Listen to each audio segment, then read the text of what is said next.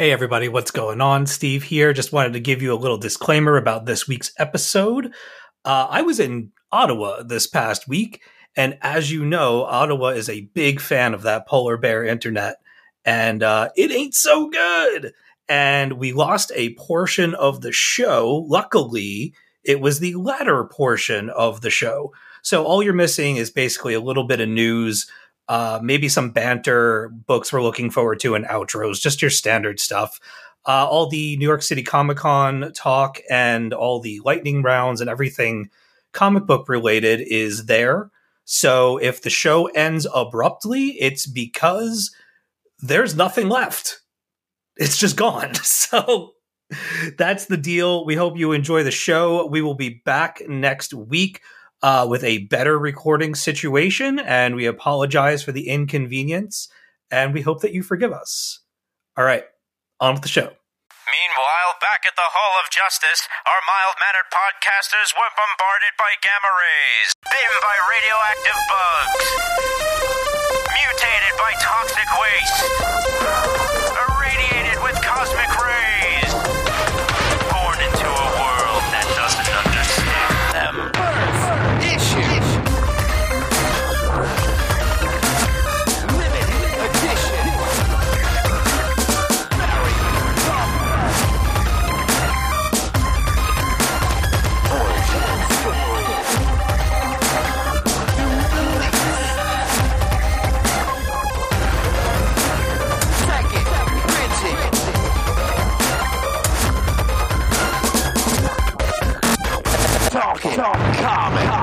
Hello, everybody, and welcome back to the Talking Comics podcast. It's Wednesday, October 12th, 2022, and you're listening to episode number 567. I am your host, Steve Say, and joining me for this week's show are Mr. Bob Ryer. Let me just say hello to all our friends and listeners in Australia. Hey! Yeah, you got quite a few stories and people to talk about a little bit later. Aaron Amos is also here. Has anyone seen my feet? You don't want to see mine, I can tell you. Cut off and crying in the corner somewhere. Yeah. So, full disclosure for this week's show, it is just the three of us this week. And I think there is a general fog of exhaustion kind of floating through the Talking Comics sphere this week because Bob and Aaron both tackled New York City Comic Con this past weekend and have lots of stories and lots of things to share from that show. Meanwhile, I have been on the road. I am in Ottawa and recording from my mother-in-law's bedroom right now, sitting at her desk with my podcast arm that I set up and clamped to the desk. Her and Bronwyn are outside. I can see them through the window, sitting next to a fire, roasting marshmallows, drinking drinks. It's pretty nice. It is Canadian Thanksgiving weekend here where I am. And I have done a lot of fun activities that I can either talk about now or I can talk about during my lightning round. We might want to get to some New York City Comic Con shenanigans first. But we also have lightning rounds. We have a couple of news stories, mostly like media, movie, and television related. As one is wont to do, I don't know that we necessarily made note of a lot of the new comic book things that were announced at New York City Comic Con. Maybe we can take another look at those and go over them next week. Although I don't know that we're going to have time. It depends on what we end up doing. Yeah. What's that? I got some Aaron stuff. has it. Yeah. Oh, so you, all right. Yeah, you probably. He was our roving reporter. That's right. Posting things in the chat. I was man on the street. That's right. That's pretty much how it's going to go this week. I feel like we should start off with some New York City Comic Con stuff. How did you enjoy yourselves overall? Aaron, I think we should do this by saying all, as a general thing, we all had a wonderful time because we were in each other's company, and those of our great family of creators and listeners who we all corresponded and chatted with, and we've got great stories about all that. And because I'd rather finish with all the really good stories, but I think Aaron and I would both like to address some of the stuff that didn't go the way it might have, all things considered. Hit me with shall you? Yes, you shall. Go ahead. I'll chime in. Don't worry. Go ahead. Reed Pop, you suck. Oh. Okay. Here's what I'm going to say. Shots are fired. And I put it on Twitter, and I don't care. So here's the thing. On September 7th, they made an announcement that masks were going to be required, and everyone got all up in arms online, blah, blah, blah, blah, blah. But it was made clear that it was for the safety, health and safety of everyone else. And if you go out to their website right now, it still says that masks are going to be required. I would estimate there was about a 20% compliance to that, in the entire con. Not only that, the staff wasn't even complying. The security staff, right? Yeah. Security staff. No one was required. You might have had a couple of people here and there saying, "Hey, here's some mask over here. Here's some mask over here," but no one was enforcing it, and people were just walking through, just raw dogging it, just all through the whole con, and no one cared. They were going commando, basically. And and it was. Although, and I go back to what Bob said before, we did our part. Our group, our clique, we did our part, and we stayed masked, and we were vigilant, and we all had hand sanitizers, and we were just passing it around, et cetera, masked up here and there, and doing our best. But the reality is, there was just no guidance. So I may have let it go. Can I ask a question? Go ahead. Was there supposed to be enforcement? Like, were there rules? Yes, that was according to the website. Yes. The website signs in the building. Masks will be required. Yes. It's not encouraged, required. Okay. Required. And every part of the con. That's what it says. So, now, I might have considered letting it go had the press not picked up on it and then called out Reed Pop, and then Reed Pop put up some bullshit statement basically saying, "Hey, we recognize that we didn't do enough the first days. You'll definitely see more adherence over the next several days, blah, blah, blah, blah, blah." Bullshit. I was sitting there standing next to people with Carolyn, and I went into a panel, one of the ones you had to be reserved for. Walked past the health and safety advisors. That's literally what their t-shirt said. Health and safety advisors. No mask on. Barking orders at people. Standing at the mask desk. Where there were masks there for people to get. So, that's the thing that kind of bothered me. Exactly. That's the thing that kind of bothered me. And I say that because in the previous year, there was such a structure and such a regiment that they were able to. I felt very comfortable being in the space. Last year was much different. Yes. Very, very comfortable being in the space because people, the community seemed to adhere.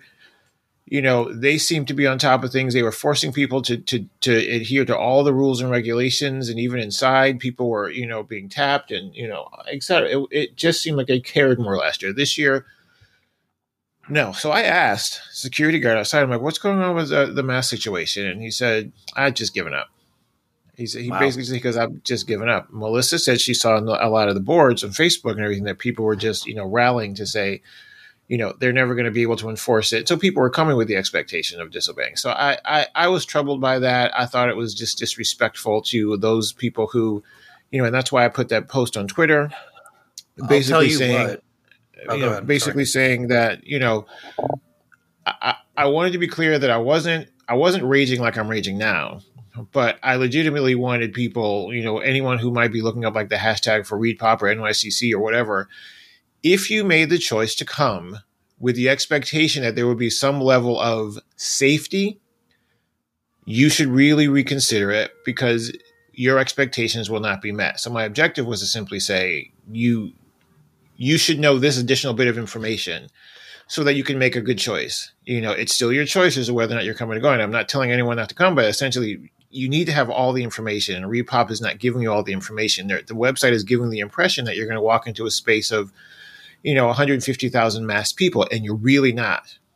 And so now, based on your, personal situation, you now have to make choices. So that's kind of what what I kind of wanted to get across there. Anyway, so that was that. Bob, what are your thoughts on that? Well, Before I go to here's the thing.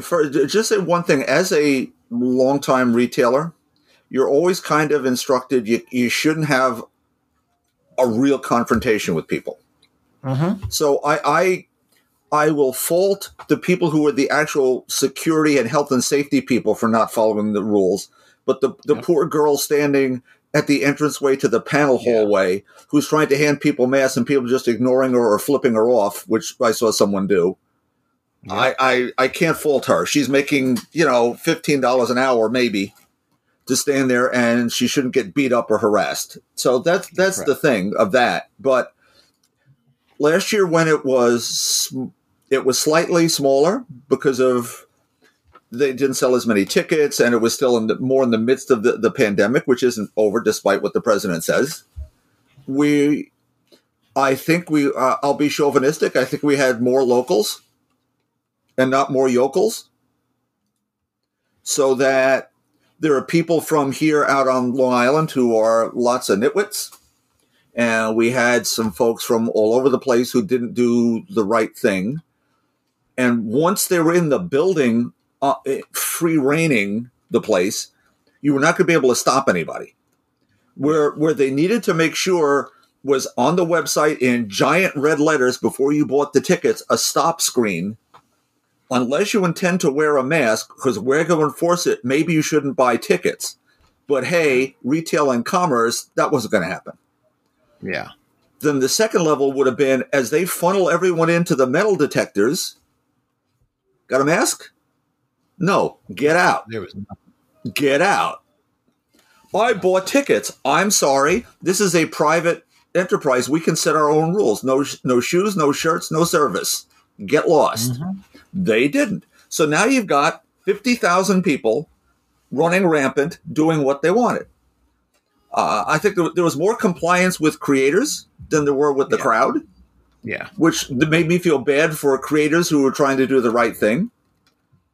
All that said, the other aspects of the safety thing, harassment, whatever, they did their usual fantastic job. This was a fail. This was an utter fail. Yep. So with that said, out with the bad energy. Yes. And in with the good energy. Right. Deep breath of good energy. Well, if I could just jump in. Sure, here go ahead. I'll tell you what. Go ahead. If we had, as people that missed out on this and would really love to go again, I mean, who knows what the situation will be next year, but if we had made the trip and come all the way out there from Canada to be at this event, expecting it to be a masked event only to find out that it wasn't, that would be devastating, because a shadow would hang over the entire time. Especially after getting COVID like 3 times. Like, I wouldn't want to get it again for that, like for anything.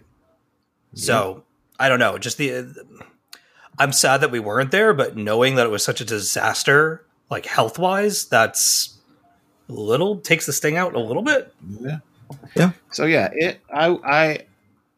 it was bothersome. That was bothersome. Now again, that's why I go back and I say, all right, with that said, and with, all of that bad energy out, we took it upon ourselves to do the things that were right for us, and the way we mask and the way that we situated ourselves and took a break, and the sanitizing and all that stuff and the washing. We did the things that we were very vigilant about our masks. Now, we understand that that's not going to be 100% thing, so obviously we're all continuing to test and make sure that we are healthy. Now, with that said, there were massive numbers there this year. I have theories about it. I'm curious to see what the numbers are.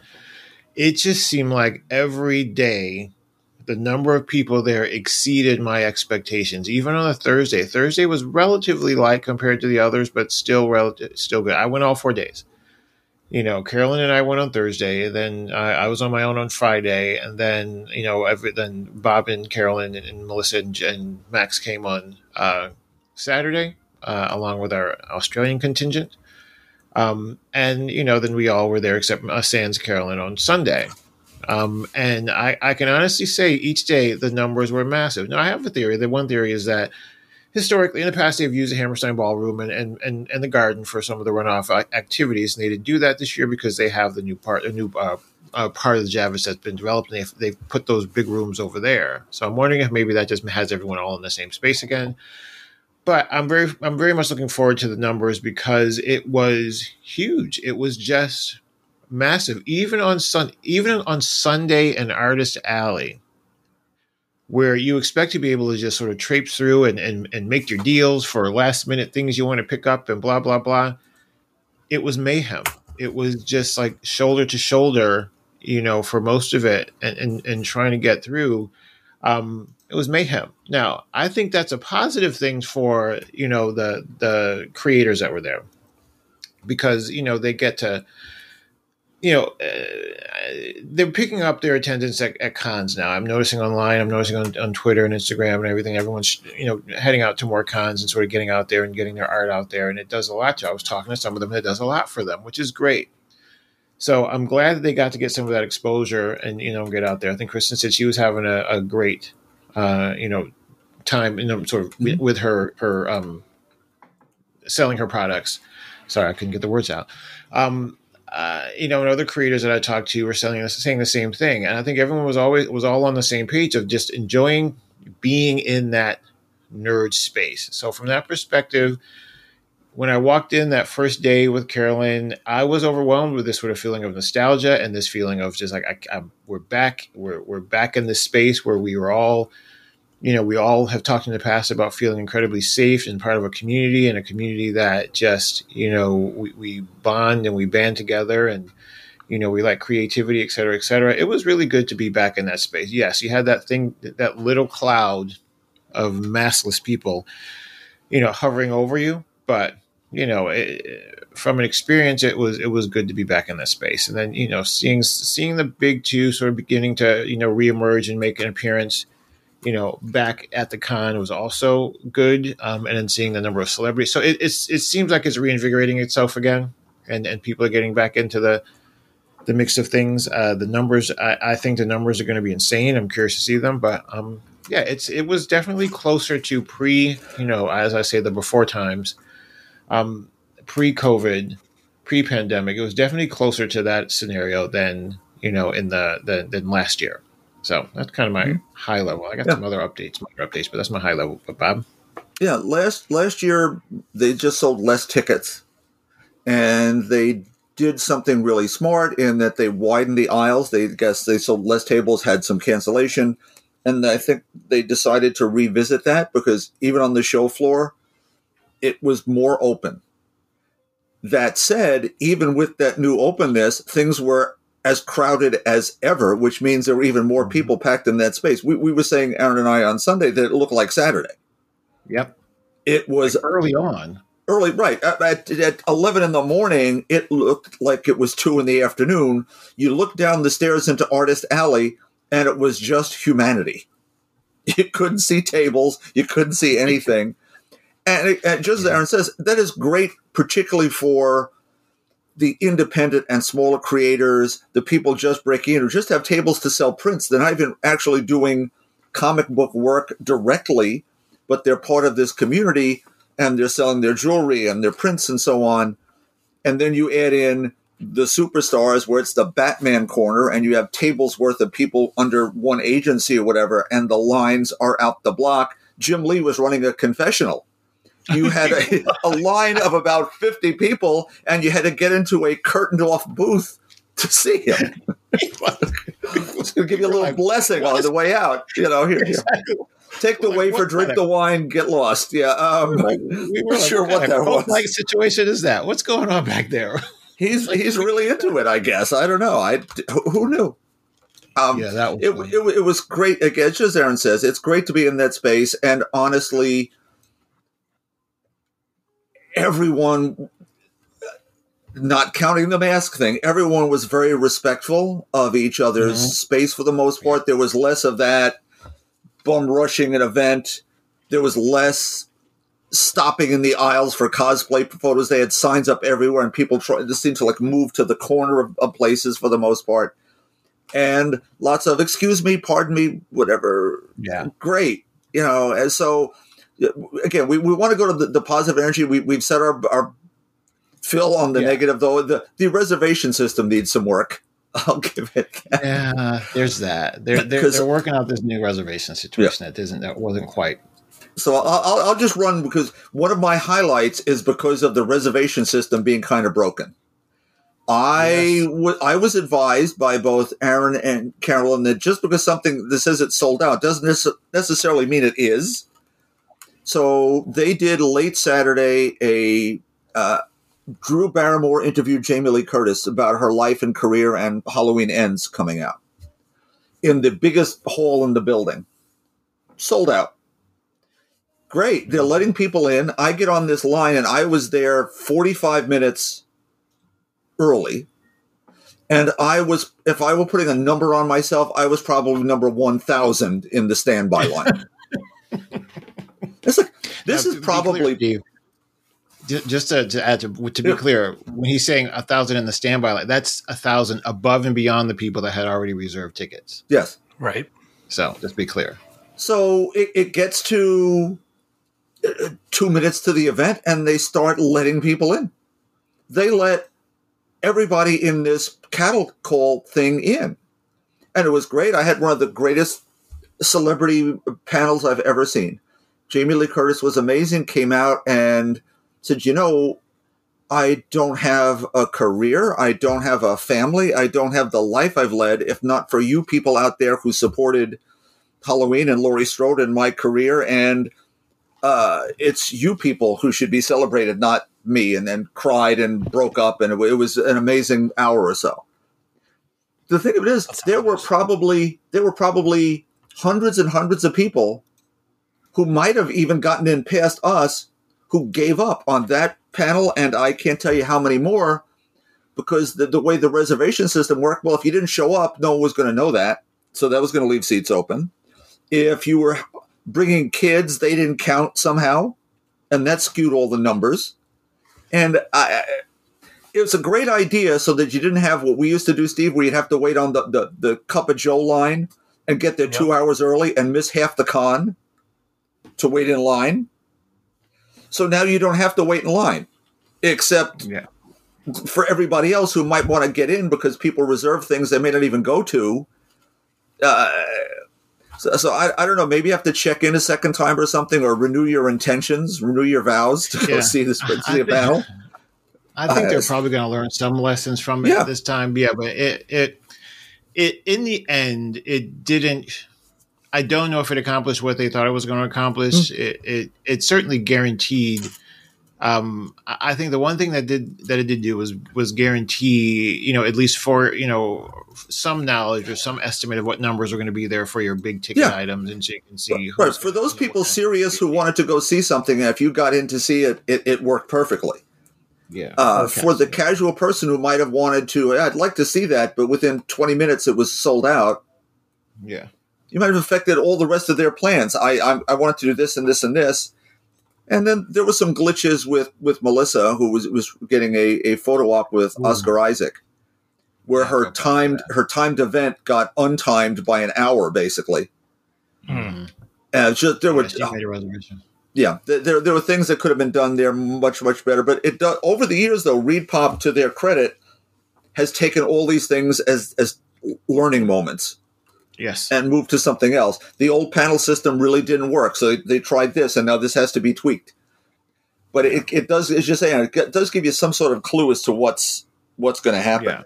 Yeah. It's improving. I don't want to sound like we're crapping all over it. It's definitely improving. There are definitely some areas that need to be tweaked a little bit that maybe they didn't do a lot of, if then else type scenarios with. Like, if this happens, what do we do? Or, where's the flow chart for this, right? Yeah. So maybe just something along those lines. But I did want to point out two things, and Bob may or may not appreciate it.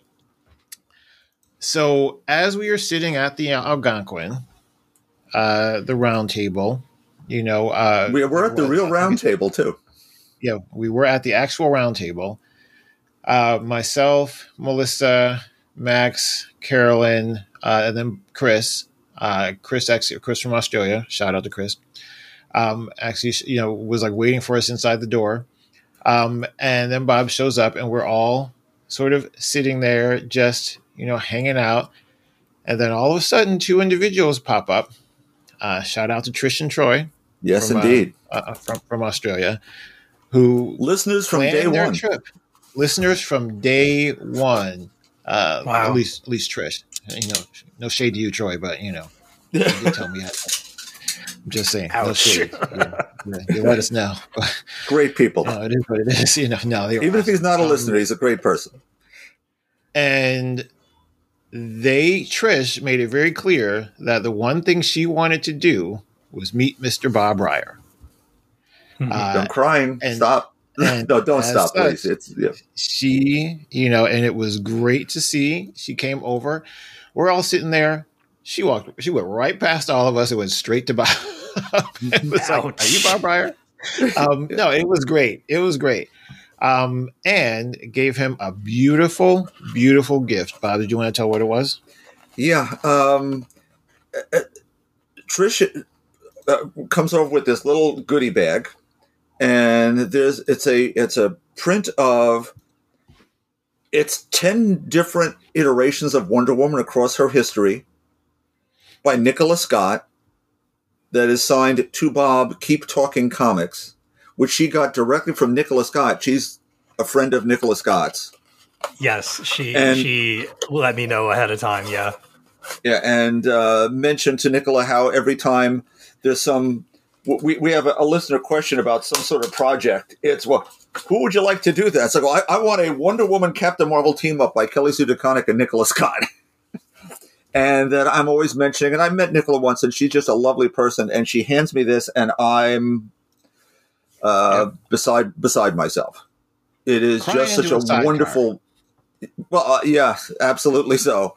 And in the bag, there's some Australian candies, a little koala, and we had just a series of amazing conversations among this group. That then added to that was Kristen Gudsnuck, who came in. Yep. Oh, amazing. And it was, you could watch the little groupings within the grouping forming into this, and it was awesome. That they had come here for this con and for us, as does Chris, and for all of those folks who, and then Aaron and I on Sunday are going through some unsorted boxes of stuff. Fellow walks up to us. Are you Bob Ryer from Talking Comics? And it's sort of like, do I owe you money? No, I'm from Chicago. My name is Bill, and I've been listening for years. And I heard your voice and saw that hair. And I thought that was you. Yeah, and here's Aaron. It was awesome. It was awesome. You gotta set it up, because growing up in the city, I'm always aware of my surroundings, so I'm always aware of like who's watching, who's nearby. And I kept seeing this guy circle, and he's looking at Bob, and he's looking at me, and he's looking at Bob again, and he keeps circling around, and I'm like, all right, got my eye on this guy. I didn't know who he was, and then it clicked in my head. Just as it clicked in my head, I'm like, he's probably a listener. He probably recognized Bob, because I'm like, I've been that guy who's like recognized Bob and like his listener.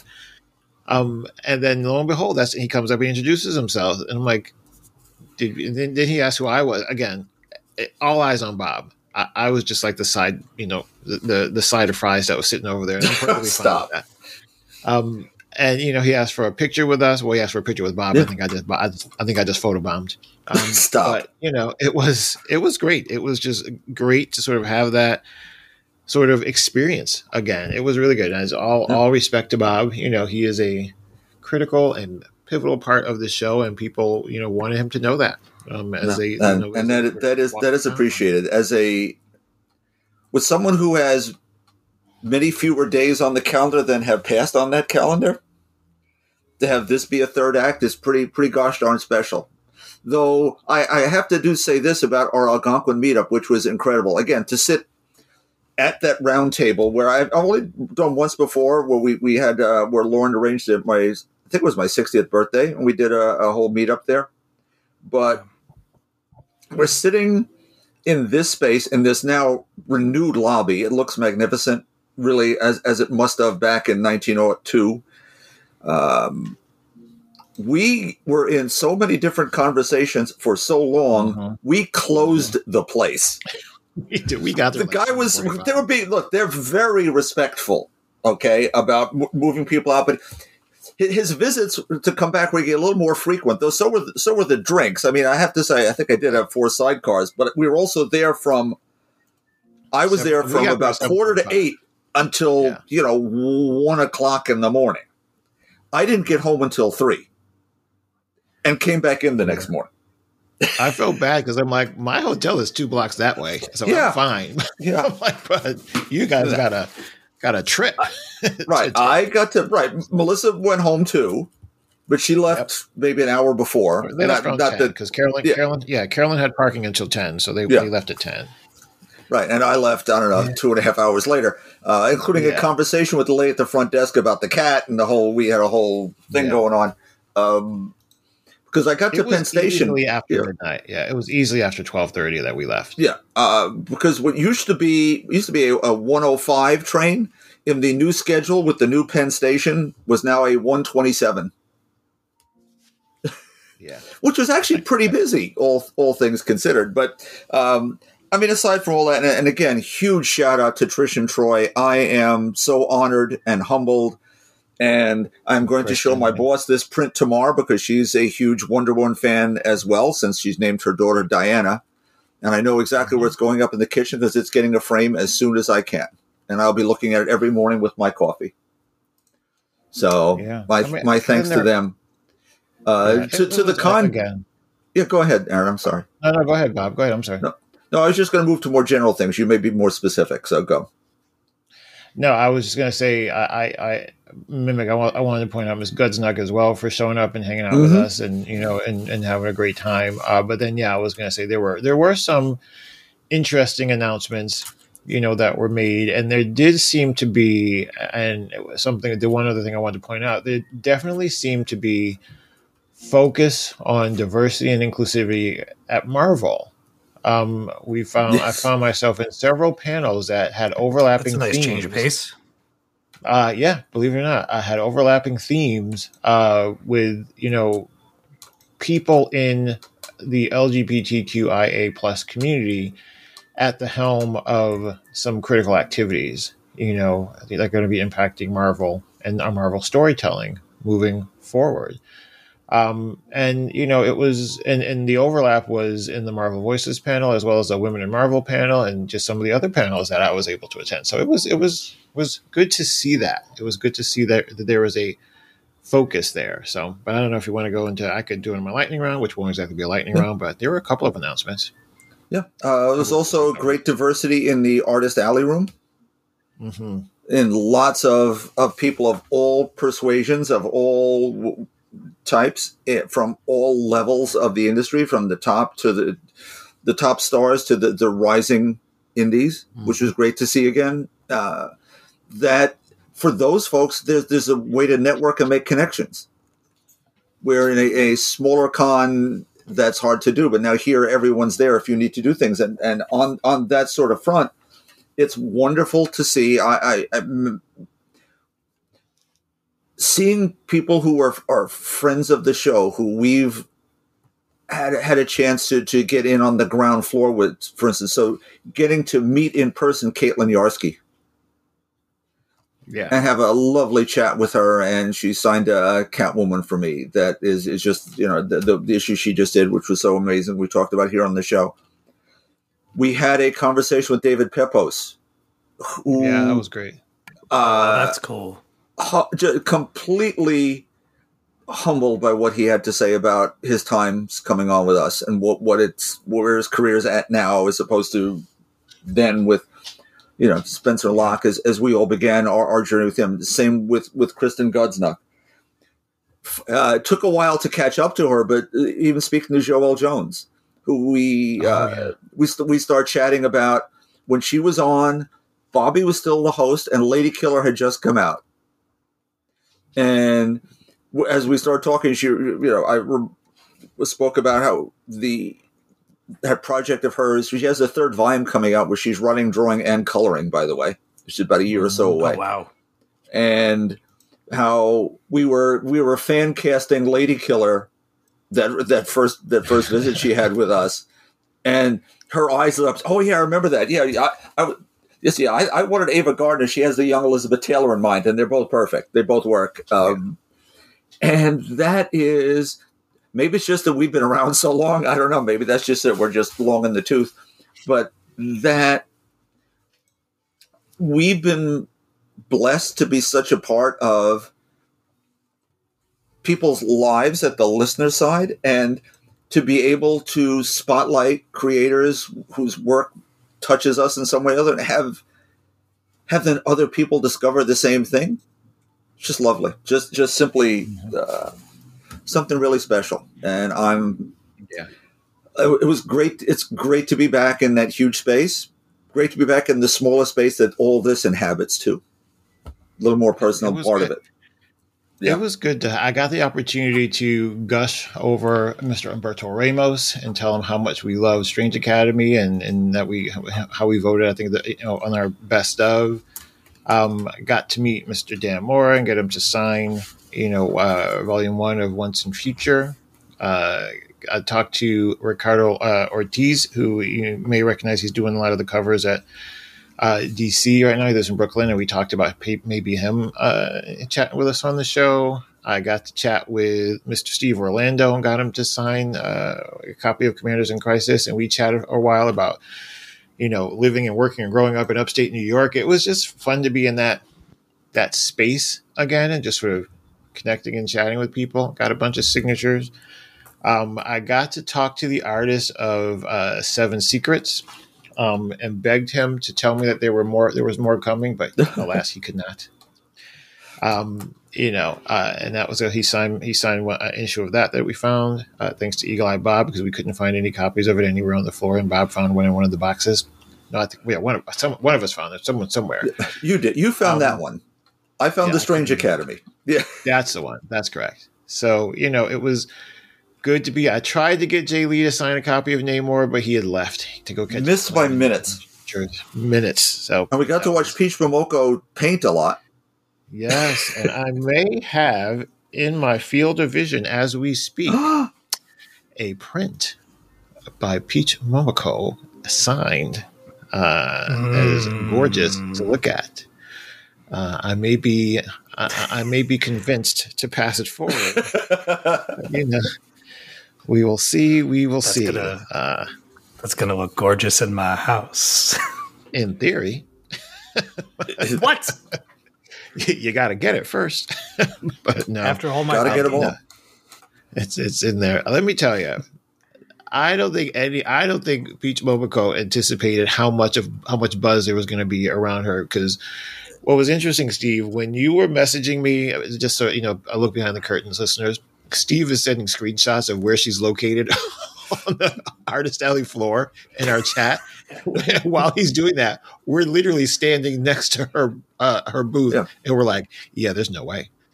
We're like, there are a million people here. We're never going to get there. She posted an apology, I think, either earlier today or yesterday, about just her overall con performance and experience, and just how a lot of things caught her off guard, and she feels like she let a lot of people down with how disorganized things were. And that, she'll be looking to do better in the future.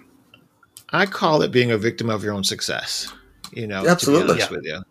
That's really what it was. Your work speaks for itself, and it spoke to people, and they wanted to be near it or a part of it. And so that's what happened. But yeah, as that thing pops up in my phone, in my chat, I'm like, I know exactly where she is. I'm looking right at her. There she is right there.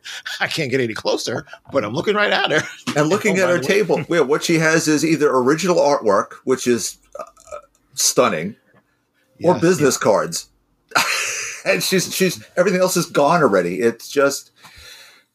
And just a victim of your own success, just that popular, that quickly, and completely all earned. But 100%, yeah. Also, watching her paint was a trip, though. Watching her paint do the work was as good a blessing as anything else. Yeah, it was weird because there was like this gap, this like weird sort of eye of the storm gap where there was no one there, and she's just sitting there with her watercolor, just painting, and Bob and I are just leaning up against the pole, just watching like a bunch of freaks, just watching her paint. And then we were like, okay, we got to go meet so and so somewhere. We did also see on the floor some original Kirby pages that were on sale for $55,000. Yeah, we're like, ooh, yikes. But no, again, to be in the space, to be able to talk to creators, to hear some of the things that are, on the minds of creators as they try to shape, the medium to be a little bit more inclusive and to tell better stories and to tell more authentic stories that, are not just one dimensional, but 2, 3, and 4 dimensional. It was encouraging. I was encouraged by some of the things that I heard Eve Ewing say, and Danny Lore, and Cody Ziegler, and some of those those creators, how they are looking forward to just impacting the medium by not necessarily shoving LGBTQIA content in your faces for the sake of doing it, but by writing stories that recognize that it's just a reality. It's just a reality of our existence. Our existence is complicated and ever present. We're like Thanos. We are inevitable. It's just what it is. And the story should reflect that and be written in a way so that it's not this story is entirely a spotlight on the fact that this person is queer, but rather this person is queer because it's a part of the landscape of every story. It really is. Yeah. So, and as we heard it, we went to a panel that wasn't supposed to be what we were going to. Is something had gotten canceled, and it was queer in the mainstream. And Phil Jimenez, Amy Reeder, there's some great people on this panel, and I believe Tana Ford. I believe it was Tana and Phil were in this conversation about, well, the whole idea is if there are more characters of more diversity, the pressure is then not on them, any one, to represent everyone all the time. Yeah. And that makes for just a richer experience, and that's just pretty cool. That's got to be a really tough thing to balance, I think. I would think for creators in terms of trying to not overdo it, but also trying to represent at the same time. Mm-hmm. Yeah, not make it the sole characteristic. Right. Right, like making it casual, but not making it like that aspect of it being all about all a part of the story. I'm probably not wording it correctly. You're doing it perfectly. I think you know what I mean. It's not the entire story. It's not right. The entire Thank you. That's what I meant to say. So there were a couple of things, not major breaking news. You can probably find all of these things if you scour CBR or something like that. But some things that I thought were really near and dear to our hearts at one of the panels, the Marvel Comics Fanfare panel. Actually, no, it was a little bit later, but the later panel that Marvel had when they were talking a little bit about some of the books coming out. Humberto Ramos was there and mentioned that Strange Academy Finals #1 will be coming out soon. And it's essentially a culmination. I think it's a 6-issue arc, and it's a culmination of everything that they've built up so far. And he did say that, as you've watched, similar to Harry Potter style, as you watch the series continue, you've seen it get darker and darker. And that we should expect that to continue, when this new arc comes up. And he showed some of the pages, and I tell you what, the man does not disappoint. Does not disappoint at all. So I'm very much looking forward to that. Something else that they talked about was they push this a lot, and this may be for some people and it may not be for some people. I know Bob and I talked about it. They have, if you have the Marvel Unlimited app, they have what's called their Infinity Comics. They come up pretty much daily. It's a variety of stories, some of which are in continuity, but they get to tell stories that are a little bit more nuanced than maybe in your monthly books. But you can see, if you open up the Marvel Unlimited app, you'll be able to see there's a whole section for Infinity Comics. It's original content that essentially they push something out, a few things out at least 5 days a week. And so they asked people to, look there because you'll be able to see sort of additional content where there's going to be some other stories. There's going to be some stories that are specific, but there were also some interesting announcements that I think are going to make some people happy. At the Marvel Voices panel, Eve Ewing was there with John Jennings and Danny Lawrence, Steve Orlando and Cody Ziegler and Sarah Brumstad. And they did mention that there's going to be a Marvel Voices Heritage or trade paperback coming soon, which is something that I'm looking forward to. And also something called My Superhero is Black, which is going to be talking about exactly what's in the name. So that's going to be something interesting. They talked about Wakanda #1, Wakanda Forever #1 coming out in February of 2023, which is going to be interesting. Cody Ziegler talked about Miles Morales Spider-Man #1 coming out in December. And they talked more about, as you've heard me mention in the past, Miles developing more of a personality, more of an identity as Spider-Man, separate from Peter and separate from the Spider family. And they're going to dig into that deeper. What I know will make Bob happy is that there is a Monica Rambeau Photon #1 coming out in February of 2023, yes, written by Eve Ewing. And essentially, basically, it's going to show you exactly how powerful she is, but in a variety of ways. You're going to see her flex the limits of her power, but not just her superpowers, but her ability as a Black woman to juggle so many things: family struggles, personal struggles, acceptance struggles, place in the world struggles, along with, reconciling her at one point being the leader of the Avengers, but also at the same time almost being non-existent in the pages of Marvel since then. So there's going to be some interesting takes that she's going to bring into the fold. Again, I also mentioned My Superhero is Black. It's going to look at comics and entertainment and examine basically how those characters are reflected in that media. That's by John Jennings. And then John Jennings is also writing Silver Surfer Ghostlight #1. That comes out in February of 2023. And it may not be what you expect, but I think it's going to make people who understand the history of Silver Surfer happy, because there is a character that is essentially a legacy character that is going to gain powers by something that you'll be able to essentially scroll back through Marvel Unlimited, to past issues and see that happened, that had an impact. And when I say scroll back, I mean way back. And so this character is going to be resurrected in the sort and take a role as a hero, which is going to be interesting. Steve Orlando talked about his work with Sarah Pichelli for Scarlet Witch #1. She's still evil. Anyway, stop. Scarlet Witch #1. More Wandas than anything else on the floor cosplaying this year. Yeah, from little girls to grown-ups to gender bent. And Aaron and I talked a lot about her over the weekend that, she needs another redemption arc after she's already had one because the movie kind of crapped on her. Yeah. But people love Wanda, and the fact that she did get the WandaVision thing and then it got turned around, but people still love the Wanda. Yeah. So what he talked about from that perspective is actually kind of relating. Again, him and Sarah Pichelli writing this. Comes out in January of 2023. His perspective on Wanda is that she has long suffered from the mistakes that she has made and that she has gone on redemption tour after redemption tour.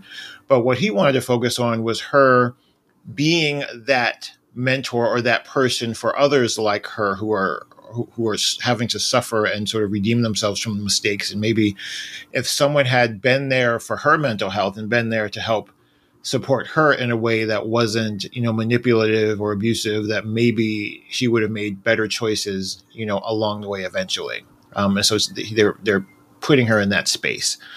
It's going to talk about her chosen family, et cetera, et cetera. So it's going to be interesting. Also, Bishop War College #1 comes out in February of 2023. That's written by John Holtham.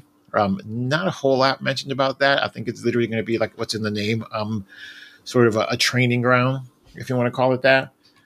So it's going to be interesting. He's got his role on the Marauders, and I think that they're sort of separating him from there. You have Crypt of Shadows #1, which is sort of another one of those Marvel Voices books, but it's got a long list of creators and contributors that are basically everyone that I mentioned on the previous panel, which is going to be interesting. I'm almost done. You have, and this was where it got interesting. This is the one. Go, please. So, Bloodline Daughter of Blade #1 Yes. Ooh. is coming out. Yes. by Only Danny 3 Lore. years late. Yes, it's coming out February 2023.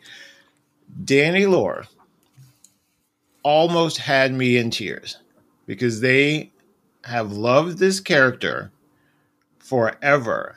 And they told a story of growing up and their home life and all that stuff. And the blessings of being able to do what you love and have free reign to create a character in the way that you want to create it. They just broke down in tears. And just the gratitude and the humility was just, it was, I mean, I got all choked up. Just sort of seeing someone living their dream. So that is going to be great. Basically, they said, they love to make characters and sort of build them to reflect the experience they had growing up, to look like the people that they grew up with, and to behave as like the people they grew up with, and not like an archetype that has been created in the comics industry. So that's going to be great. There is Werewolf by Night coming, continuing to hit the. There's a bunch of Marvel Infinity books that are coming out, so you can check out Marvel Infinity books on your own.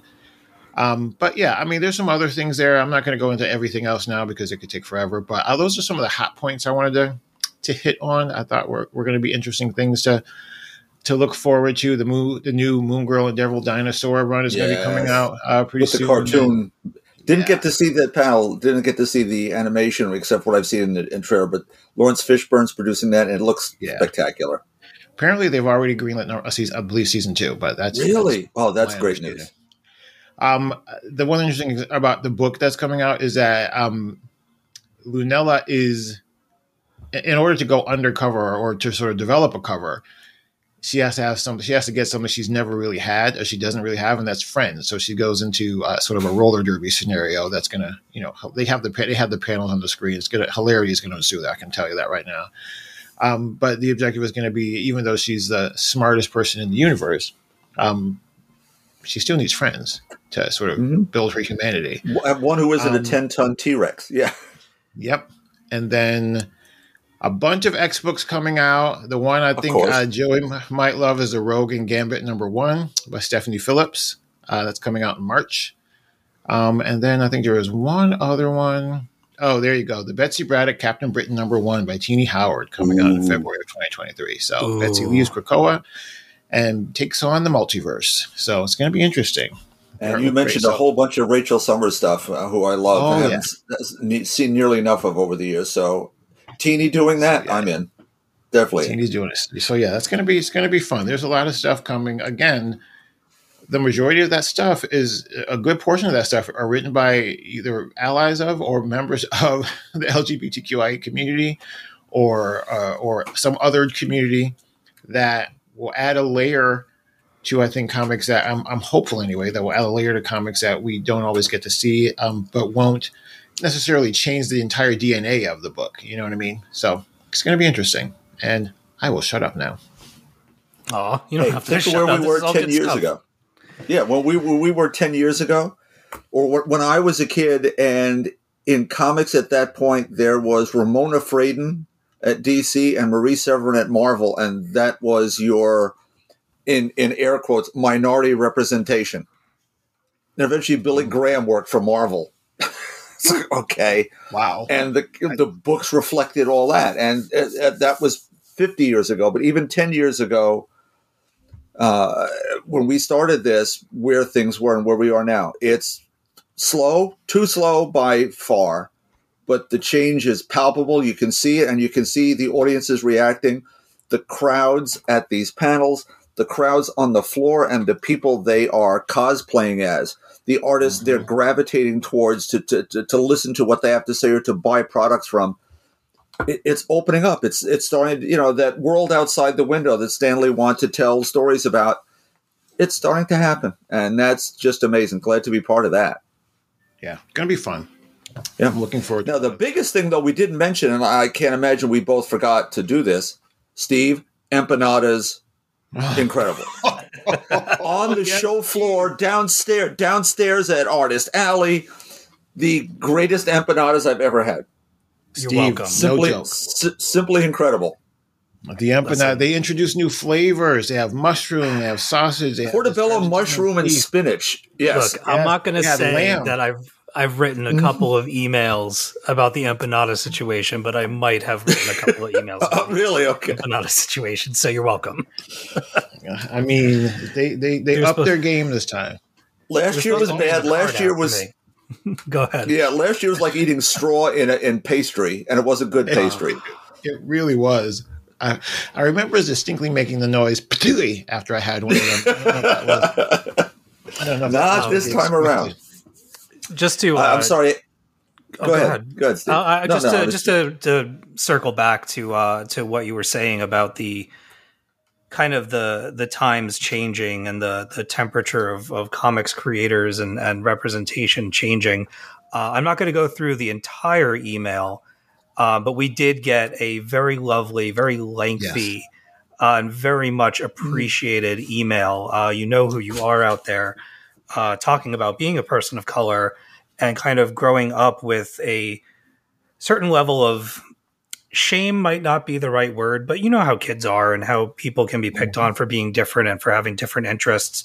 And comic books weren't always the cool thing. You know, nerddom was not something to broadcast about yourself. And so this person kind of stepped away from comics for a time, and then in getting back to it, had found our show and has found a lot of great recommendations since listening and stuff like that. And just this really tremendous email about how we've arrived at a place where you can proudly proclaim your love for these characters and these themes and these things, and finding your community nowadays, and especially being in like your 40s and 50s and going through that long stretch of not being able to find people that you identify with in this way, and feeling alone in those interests and in that love for so long.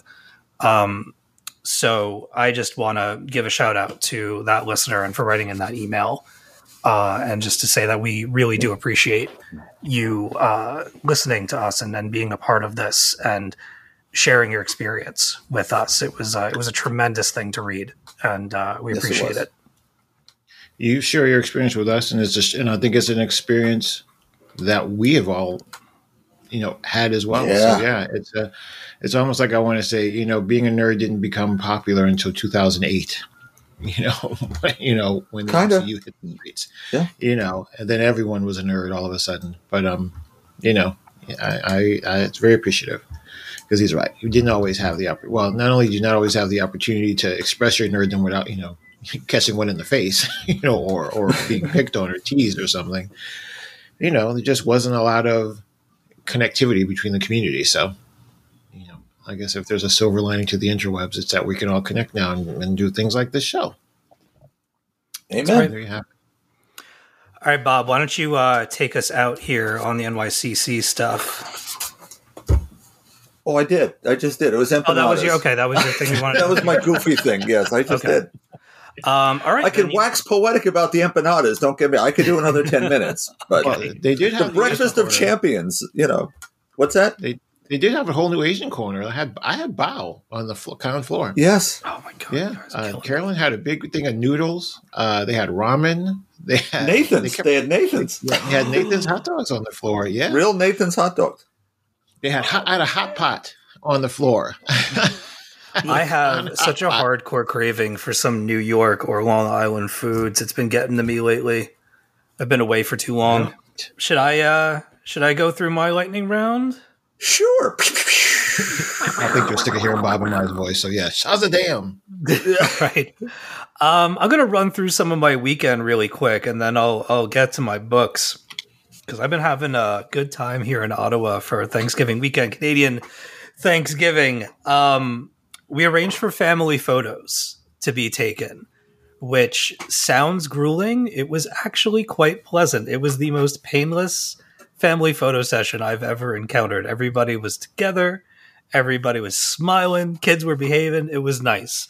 So we got lots of cool photos on the way. Bronwyn and I ended up dressing almost exactly the same, unprompted. We didn't consult each other about our outfits before we came out here. And then we walked out of the room and I was like, oh no. So we totally look like that matching couple not on purpose, but it ended up being really funny anyway. Thanksgiving was wonderful. Food was great. One of the Thanksgiving traditions that we've managed to create for myself is my brother-in-law, Russell, likes to grow his own plants. And he has been saving them for me each year because this is around harvest season, maybe a couple more weeks. I've got my own pair of shears and I got my headphones and I sat outside in the sun next to the fire pit for a couple of hours, trimming some trees. And it was zen. It was a good time. And I would do it any day of the week. So if you've got plants that need trimming, just cart my ass out there. I'll do it for you. My azaleas are kind of wild. I don't know if you do azaleas. I would do azaleas. I don't know. I find something very calming about like gardening and trimming and, getting things ready for harvest season, that kind of thing. Another thing that I did, my other brother-in-law, Bronwyn's brother, Ian has a kick-ass telescope that he got from a friend of his. They've been holding on to. And I don't know if you know this, but right now, Jupiter is the closest that it will ever be to us for the next 100 years. So last night we went out on the porch and we set up the telescope, and the first thing we aimed it at was the moon. So I got to see the moon totally close up, looking at all the craters, all the stuff going on there. It was absolutely beautiful. And then we pointed it towards Jupiter, and I got to see a nice close-up view of Jupiter and 4 moons surrounding it, and even saw some of the storms happening on Jupiter blowing around. Like you could see little bits of movement in storms the size of the Earth, one should mention. Yeah, it was incredible. It was really awesome to be able to see that stuff in real time and knowing that you're, pointing this thing at the sky and the thing coming back as this distant planet. Totally inspired Bronwyn and I to pick up our own telescope in maybe in the coming months. We're going to do some research. It's an incredible thing to do. We had friends do that, and we would sit in their backyard. They lived out in Mastic, so the light pollution was much less. Yep. And you just sit outside. And they had a lovely hot tub, so you'd sit, you'd have some wine, go back to the hot tub. We'd watch meteor showers and things. Oh, you're going to love it, Steve. You're going to absolutely love doing that. It was amazing. So one of the other things that I did yesterday was I went shopping to go and pick up a new digital watch for Bronwyn, new smartwatch. And I'm walking to the Fossil store, and I look in the window, and I see a display of all of the Hot Ones hot sauces. Bob, are you familiar with Hot Ones? Is that the YouTube channel guy? Yes. It's the interview show. The Wings guy. Mm-hmm. Yeah, I am very familiar. There's this place called Chili Chili's that's out here in Ottawa, and I go inside, and they have the entire season 18 lineup. This place was stocked wall to wall with hot sauces, but they had all of the sauces that are famous from the show. Me being a huge fanboy and having no shame, I went over to the thing and I bought the classic, the Los Calientes Barbacoa, which is one of the new ones, a smokier one. And I bought a bottle of the Last Dab, which is 2.5 million Scovilles. Scoville? Yeah. Okay. The hottest sauce that they have on the show. And we ordered some chicken nuggets to the house, and we started dipping the sauces. Classic, very mild, very tasty.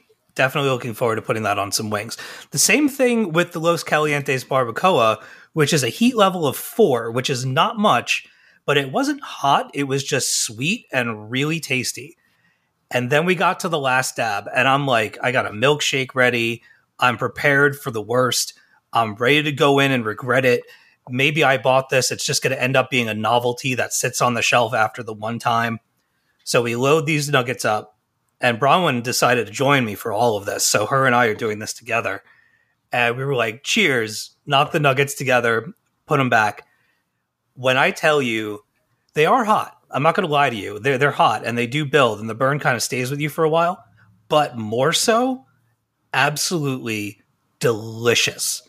Like, if you can tolerate it, it is so good. It was so good that we dipped more in and had seconds. and then also had it for breakfast. So how did you deal with that? My gosh, I never thought you were one for spicy. I love spicy food. I love spicy food. You would never think with all of my stomach issues and my Crohn's and all my things, but I love hot food, but didn't know what to expect. Like I bought it because we were all together, me and Bronwyn, her brother, and Steph, his wife, and we were all just gonna, go all in and have a real tough time with all these hot sauces. And instead of them being this like trial of endurance, they just ended up being tasty as hell.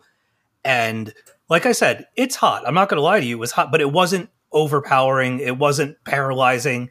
It ended up just being delicious. And yeah, we had it. We finished off the nuggets with them. I had more of the last dab for breakfast this morning. And I love it. And I'm so glad that I was able to get my hands on some and bringing it back to the house. I also got this like chili infused honey. I loaded up. I spent maybe a little too much money in there, but anyway. Well, hey, nerd alert, just in case. On an episode, one of the people who beat the hot sauce gamut is Brie Larson. Oh yeah. Yeah. Brie Larson took him out. You should watch Charlize Theron's episode. Okay. She doesn't even flinch.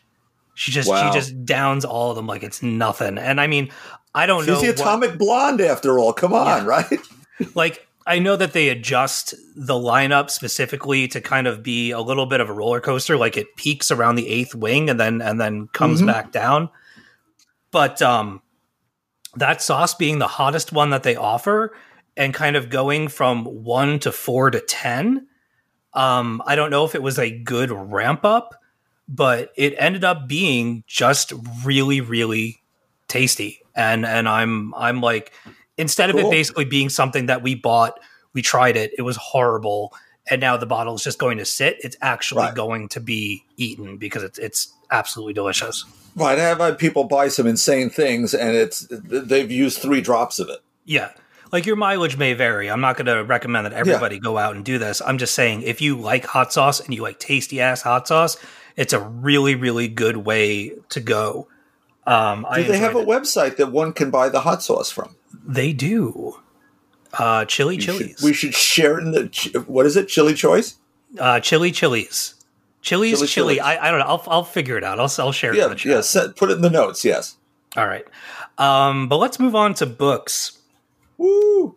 So obviously reading time has been a little limited with all the traveling and all the socializing and everything, but I did manage to read a couple of things. First book that I'll talk about is Batman One Bad Day, Two-Face #1, script by Mariko Tamaki, art by Javier Fernandez, colors by Jordi Belair, and letters by Ariana Mar.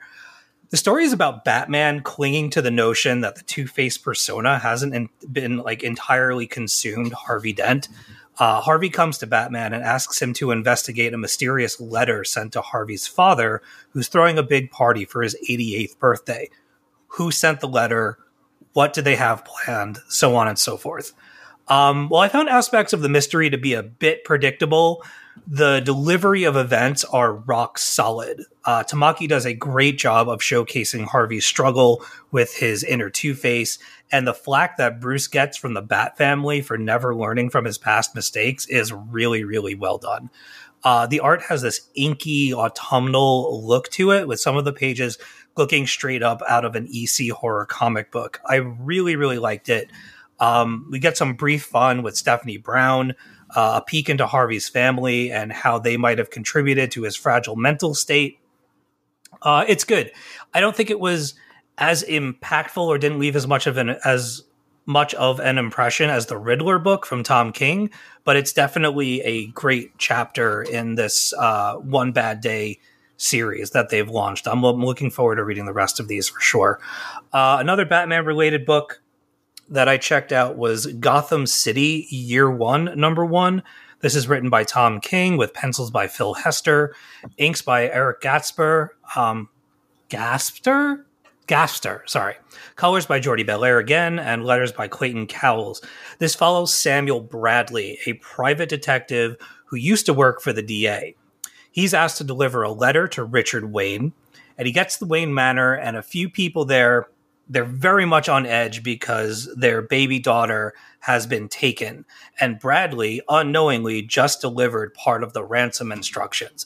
He's named in the letter, but doesn't know why. So with little to go on, the Waynes and their security become suspicious of Bradley and basically take him hostage and begin to work him over. Eventually, the Waynes accept that Bradley is in as much of the dark as they are about things, and they decide to hire him to investigate the letter's origin. It's a really good start to a Gotham noir story. I like Bradley a lot as the protagonist, and it's fun seeing an early Gotham and meeting the characters who were alive during those early days. The art by Phil Hester is the best that I've seen from him. And I used this comparison last week, but I seem to be running into art that gives me a lot of Hellboy vibes, and this definitely has that. There's also kind of a Sin City-like angular quality to it that I'm really enjoying. It's gothic, it's moody, and it suits the story's tone so completely. And as always, the color work from Jordi Belair is just exceptional. I really enjoyed it. I'm looking forward to seeing it move forward. On the other end of the spectrum, Hell is a squared circle. Ooh, you were looking forward to this. Yeah. Both John and I read this, and I don't want to speak for him, but I know in the chat that he expressed being a little disappointed with this. Boy, did he. So this is written. Yeah, he was a little less nice about it than I was. Written by Chris Condon with art by Francesco Biagini. Colors by Mark Englert and letters by David Sharp. Okay. I expected to like this more than I did, given the Chris Condon-ness of it all. This was also coming off, I had caught up with That Texas Blood. I'm not going to talk about it on the show. Suffice to say, it's still excellent. Really loving the new arc. I think there's one more issue to go, and then that story will be wrapped up. Hope it's continuing. Really love that series. But I'm not sure that Hell is a Squared Circle landed for me. The story focuses on a down-and-out wrestler who's destroyed his life over time, almost as if he's being haunted by demons waiting to claim his soul. The art is really intense. It's hyper-colorful and has what I can only describe as an 80s color palette and feel. There's lots of hot greens and pinks and electric blues. It's got a lot of detail. So when there are like bulging muscles or strained faces and gritted teeth, you can really feel it coming off the page, which is cool. Like that's one of the positives of the book is that it really does put you in that world. So that's very cool. My issue with the book stems from the story feeling incomplete. It is a 45-page one-shot that feels like a double-sized number one of something larger. I felt like I was on a roller coaster, and in like the final pages, we were going up, and then just stopped at the top and never came back down the other side. I turned the page and there was an ad and it was over, and I was like, whoa, what? So yeah. It takes skill to pull an ending off like this, and obviously it can be done. I think maybe it works a little bit better in film. I'm just not sure that it hit me the way that the team wanted it to. I had pretty high expectations for this coming off of my love for Condon's work on That Texas Blood. And the story, like I said, just kind of stops. It reminds me of like a Tales from the Crypt or a Tales from the Dark Side episode. Okay. With like, yeah, and those aspects of it were good. And I really do think artfully it leaves an impression, which is, you know, it's great. But I don't know, like reading Do a Powerbomb and coming off of That Texas Blood, I think that my expectations were perhaps a bit outlandish for something, and maybe, I don't know. I have a hard time. You start to mention Tales from the Crypt and Tales from the Dark Side, those sort of things, or Twilight Zone. There are a lot of people who try to do those things. If you don't get that right, if you don't get that switch, the turn quite right, it's going to always leave you flat. Yeah, like not to talk too much about like the end of the book, because it really is.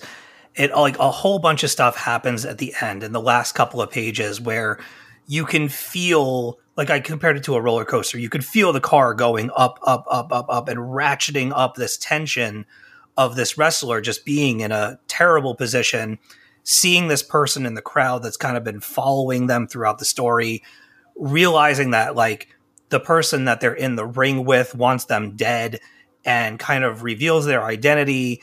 And it's all these really, really, really heightened things. And it goes up, up, up, up, up, up. And then you turn the page and bam, you're hit in the face with credits and ad for another series coming out of Aftershock. And it just stops. And like I said, I think that can really work for some people. And maybe in time, as like we get to thinking about end of the year things and everything that I read and kind of going through like a mental inventory of all the stuff, it might hit me differently. But I have a really hard time reading stories where I don't have a character to root for or a character to like or want to see through to the other side. And I didn't like anyone in this story. Like the main character is a miserable human being. There's nothing redemptive about him whatsoever. He has an opportunity to redeem himself at one point in the story and pretty much does the exact opposite. And doesn't show any remorse. So it was a bit much for me to warm to.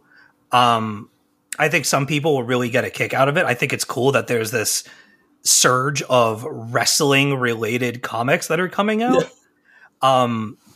And maybe if I hadn't been reading Do a Powerbomb, this would have landed differently for me. But for right now, I wish that I had liked it more than I did.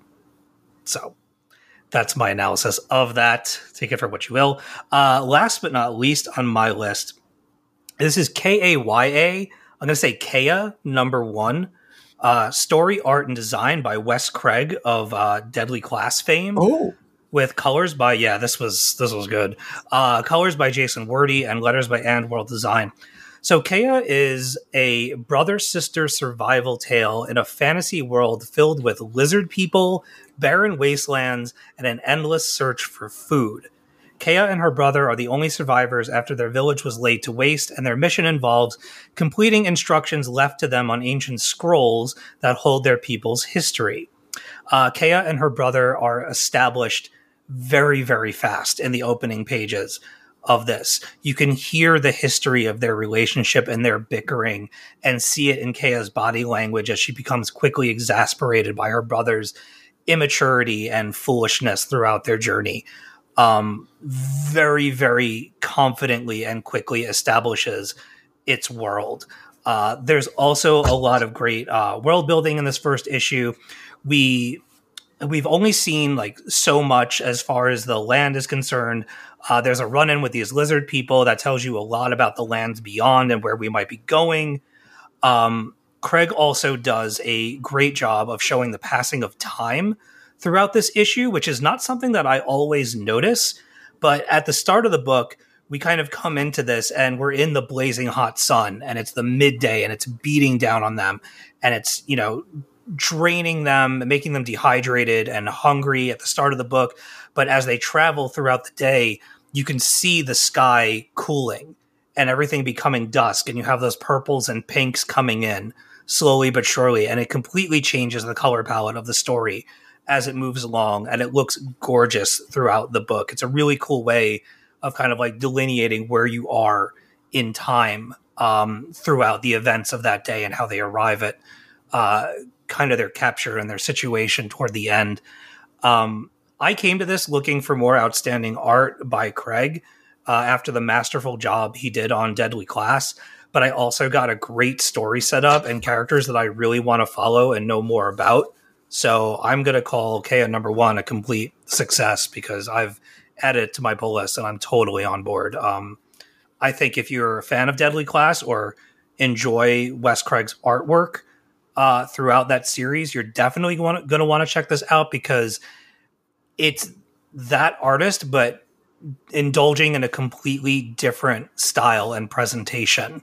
There isn't one single page of this that isn't interesting or gorgeous or presents you with characters that are complex and feel like they're really going to grow throughout time. And there's also like fighting and a little bit of like mechanical superpower kind of thing. It's a total package comic, and I absolutely loved it. So that's Kea number 1, and Hell is a Squared Circle, Gotham City Year 1 number 1, and Batman One Bad Day, Two-Face number 1 are my books. Kaboom. Any questions? Any comments?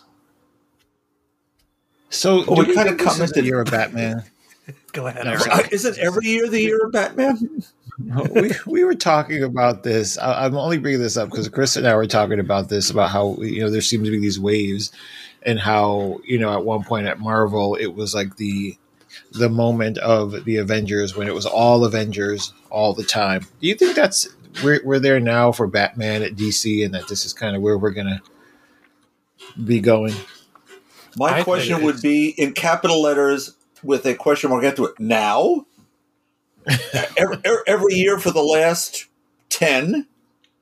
Right now, how many Batman books are there? Or Batman-related, Batman-adjacent 14, 15, 16 in a given month? There are a lot. There's a lot of I Batman think- out there, man. I think that it has to do with any number of things, but a few things that it probably has to do with is people like me. People who get on the Batman train and find the ride enjoyable. And if you put a new Batman book in front of their face, they might not buy every one, but they'll at least check it out. They'll at least look at it. And when you're putting these, top level creators on these books, and you're offering people like Jordi Belair and Tom King and all of these other super talented people to play with the toy box that is the Gotham universe, because there's all of DC, but there's enough stuff in Batman to keep people busy for years and years and years and years. And I just think, yes, there is a lot of it, but there's also a lot to play with, and a lot of the stuff doesn't step on each other's toes. So a lot of people get to basically pretend like that other stuff isn't happening and tell their own stories within that universe. And DC cares very little about tying it to other stories or continuity or anything like that. So anybody coming into Batman, pretty much if they pitch the right story, DC is willing to say, sure, there are infinite Bat verses. Go for it. So that's my take on it. And I'm sure they're all of high quality. Well, I mean, Isn't it yes and no. Isn't it self-limiting your audience? You can't put out an unlimited amount of books in the course of a month, and if you're going to put out more Batman books than everything else put together, you're not putting out Supergirl. You're not putting out Blue Beetle. You're not putting out half a million other books that might be out there that might address a different audience. I think, and that limits who you're selling books to. Yes, absolutely. I agree with you 100%. I also think that Batman butters the bread over at DC. And you're right, but what is their market share now compared to when they had a broader palette? Oh yeah, not as good. Oh no, I'm not condoning these decisions. I think I'm not saying you are. No, you're right, and you're quite right to say it butters the bread. It's actually I mentioned something like this to Aaron the other day. This is have you ever watched Kitchen Nightmares with Gordon Ramsay? I try not to. He walks into a failing restaurant where there are 3 people sitting at tables, and the guy says, I can't change anything. I'll lose my customers. Well, you don't have any customers. So That's why he's here. At a certain level, if you keep reinforcing the same things over and over and over again, and your market share continues to fall, except when you have 14 covers of something, and your book sells really well, Batman sells as well as anything they have, their Batman mainline book. But all these others take away from what might be where you could grow an audience that isn't the Batman audience, that is the Zatanna audience. That might be the Flash audience, or the Teen Titans, or the Doom Patrol, or the Gotham Academy audience, or some of those other things. And great. They could make as many high quality Batman books as they wanted, as long as they, to me, balanced them with high quality something else from a business model standpoint.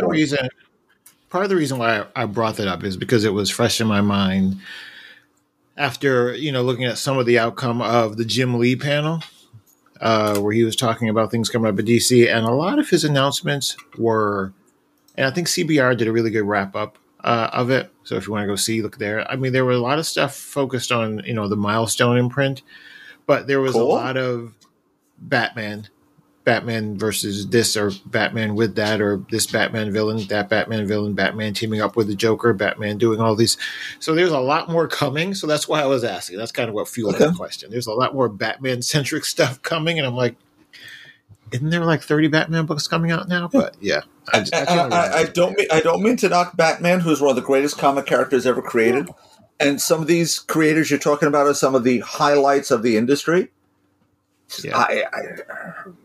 I wish there'd be more diversity in the lineup. If you were a record company and all you made were, I don't know, Guns N' Roses records, after a while you'd kind of get tired of that.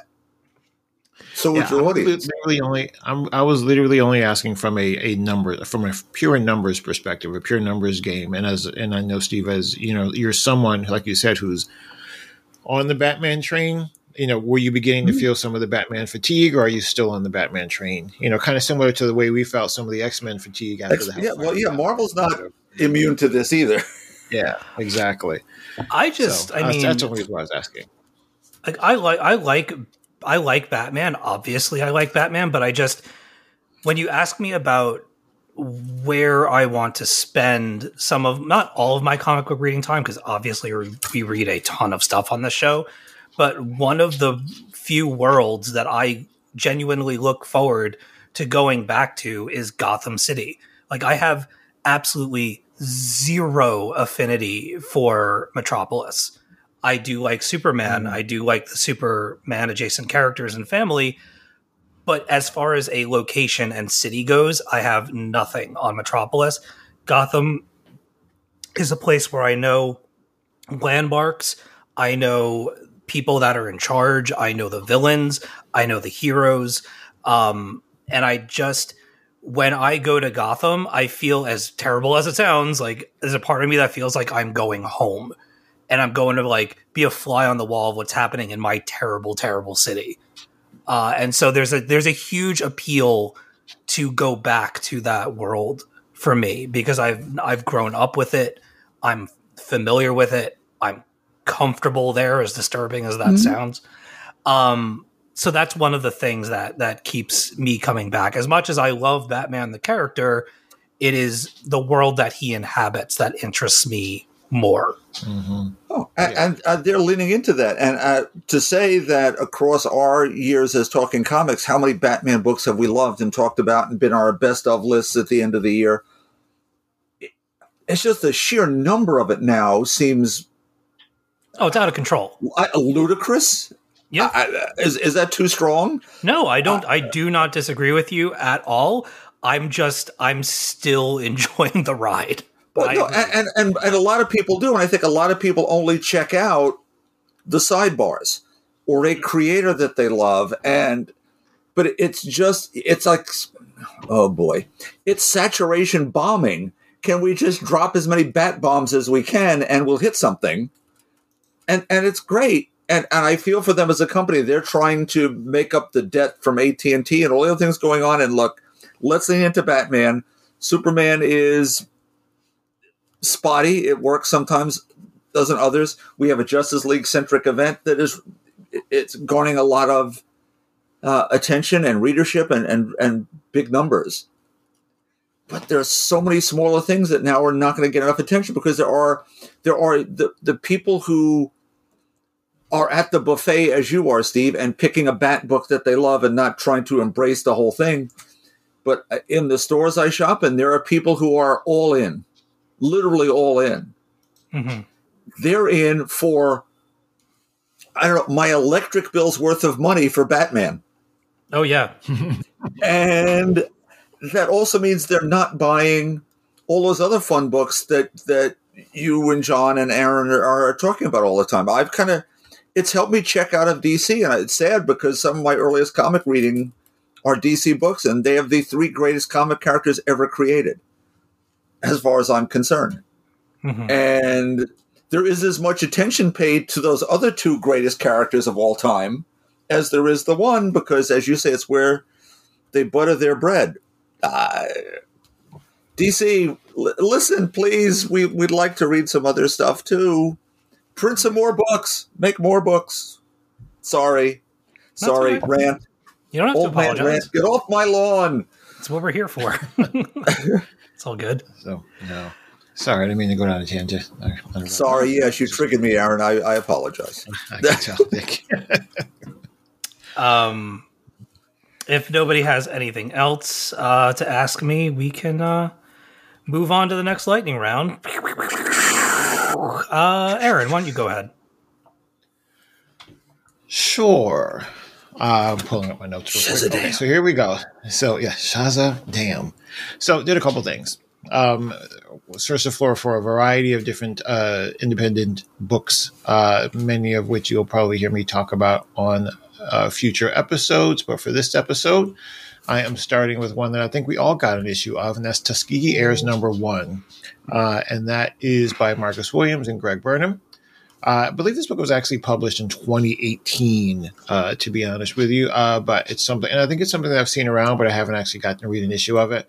I'll just read a little bit of what's on the actual cover. It says, Tuskegee Heirs is a futuristic sci-fi adventure that follows a squadron of young, gifted aviators who are forced to become Earth's last line of defense against a menacing race of artificially intelligent villains bent on destroying civilization. So, you start there and work your way out. We have 5 characters that are introduced, 5 primary characters that are introduced. Slip, Genesis, Ayana, Omar, and Abel is joining the team. They are very young, all African-American pilots in a world, I believe 2096, where actual flight, for reasons that I'm not quite sure have been explained in issue 1, has been entirely banned. Everything now is done remotely with drones, and actually flying might actually, by law, get you thrown in jail.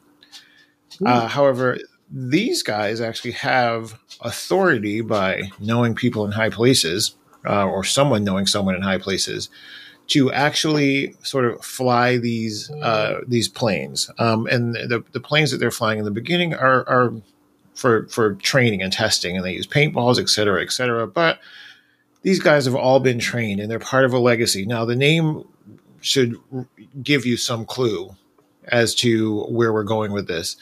As I believe we're going to go into it in the future issues, talking about Tuskegee Heirs, Tuskegee Airmen, Alabama, history, blah, blah, blah. Do your research. But, we find ourselves sort of getting to know this team and identifying what their personalities are, who's the leader, who's the hotshot, who are the sort of dependable stalwart, who's the new character coming in, who's incredibly gifted, but completely unaware of the existence of this space. And it all sort of happens very quickly. And it was interesting. I was looking at the art, and I was looking at how the story was building up. And at one point I was like, and this is the God's honest truth. At one point I'm like, this book is giving me some familiar vibes, but I can't quite place it. Anyway, we find ourselves with these guys doing their training exercises until eventually the world shows them that, this isn't training. You're going to actually need to put up now or shut up. And they find themselves embroiled in a bit of an adventure that came out of nowhere. They weren't expecting it. They were training for it, but they weren't expecting it. And now they have to show what they can do. There's a variety of layers to that.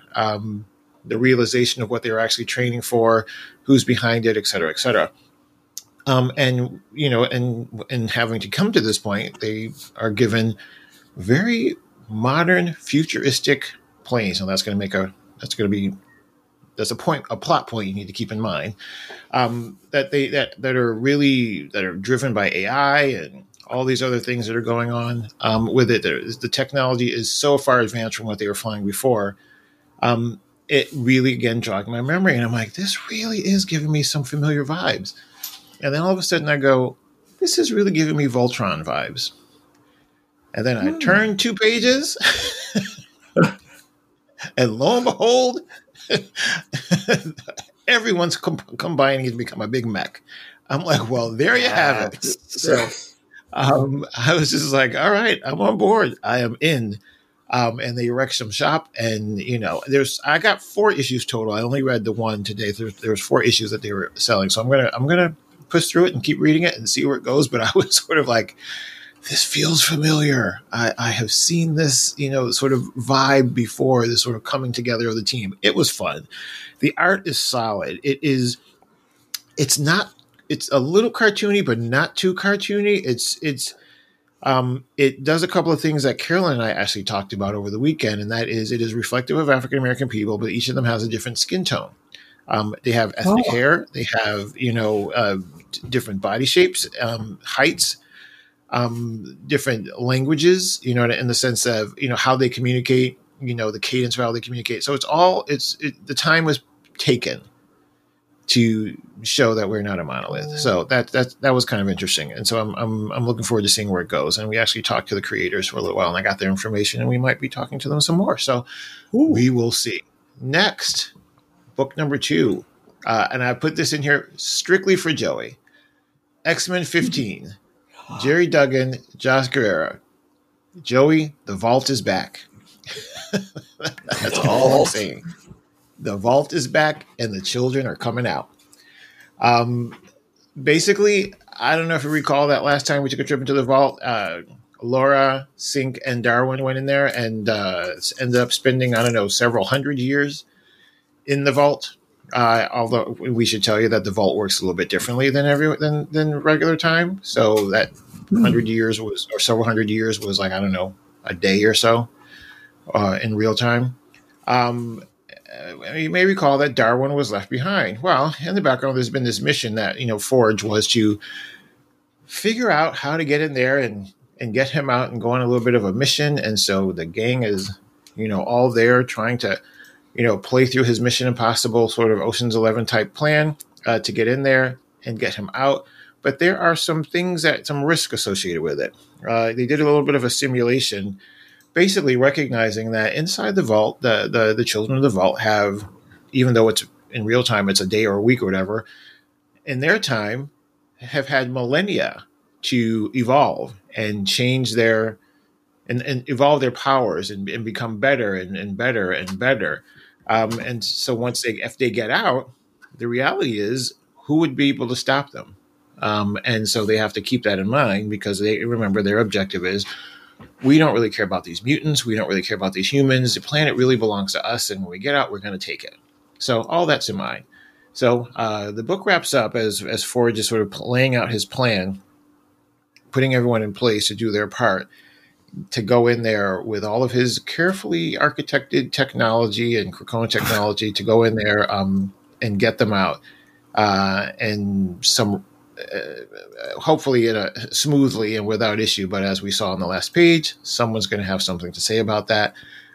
So it's going to be interesting, because the devastation was real. And I was just looking like, okay, nothing's going to come from this. But it was exciting just to see the vault back and see the children of the vault come out and see what they look like now and see how they can wreck shop. And if you add them into this whole AXE thing, yeah, things are going to go bad.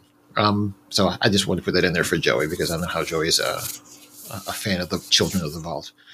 Last book, AXE X-Men #1, which is different than X-Men. This is by Kieran Gillen. They're still back there trying to kill that Celestial.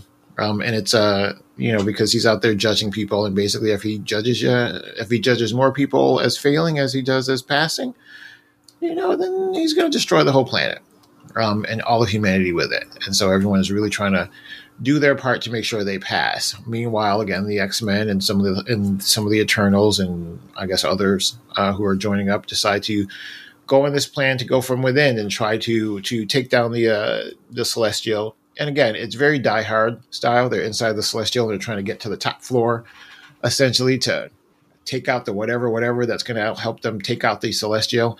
But along the way, one of our faithful X-Men is being judged, and that is Jean. And it was an interesting and very emotional set of pages, because and when you're being judged, they run through your past and the things that you've done, and they weigh them to see, how do you stack up? And obviously, the first thing that comes up when you judge a Jean Grey is the Phoenix, and then the Dark Phoenix, and then billions of lives being lost because the Dark Phoenix, wanted to see how it felt. And does Jean Grey have to own that? Will she ever be able to own that? Will she ever be able to, redeem herself from that? And there was a very interesting argument back and forth between Jean Grey, and it was between Jean Grey and the Celestial, and it was interesting. And I bring it up because at one point, the Celestial said, "You are at times and quite often a saint. The things that you do, the lives that you save, the power that you wield in doing so, it's great. Then there are other times when you're a overpowered bully." I was like, "Ooh, wow." And the examples given are valid, and apparently Mocha feels the same way.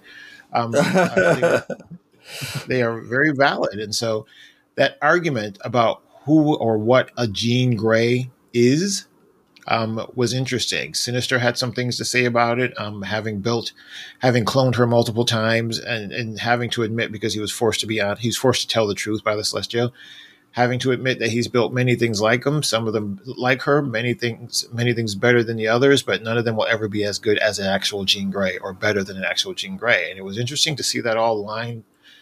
It was basically trying to get you to reconcile who is Jean Grey now. And I thought that was an interesting part of the story. In the end, she was pissed because, as Logan said, I don't want to spoil, but it didn't go well for Jean. But as Logan said, Jean is accustomed to being Charles's star pupil, and she's not accustomed to not passing. So she's about to wreck some shop. And you're going to see some different things. And it kind of circles back around to prove the point. Were those things said to see how she would react or whatever? But it was an interesting little twist on the story. It was more emotional, less diehardy in terms of the action, but more emotional in terms of the deconstruction of Jean Grey in that issue. So I thought that was an interesting little plot sidebar there. So there you go. That's my lightning round. Shazadam. Shazadam.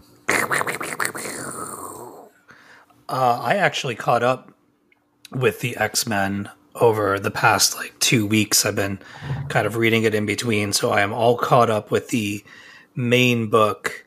And I do have a question for you. Mm-hmm. Mm-hmm. When did they change the roster again? Because Hellfire Gala, second Hellfire Gala. Okay. Rogue left. Rogue wanted to go do other things. Right. And Gambit is off. Well, kind of. Gambit is having some issues of a life and death matter with Excalibur. So I'm not really sure how that's going to come up. But yeah, several people decided to take their leave to do other things. I gotta say, they definitely pulled one over on me in 15 when they started this book out, and the children were out of the vault and just laying waste to everyone and everything that they could get their hands on. I was like, whoa, are we seriously gonna take all these characters off the board? And then of course there's a twist. But I've enjoyed catching up with the X-Men. Everybody talking about it for the last couple episodes got me to dive back in, and I have to say obviously I am missing some things by not reading all of it, but I don't feel as lost as I thought that I would. I still want to go back and read X-Men Red. That's going to be my next thing to tackle. Yeah, that's good stuff. Oh, yeah. This week's issue was emotional. And I was shocked at how emotional it was, but it was emotional. But yeah, you'll like it. I'm looking forward to it. It's been fun catching up with it.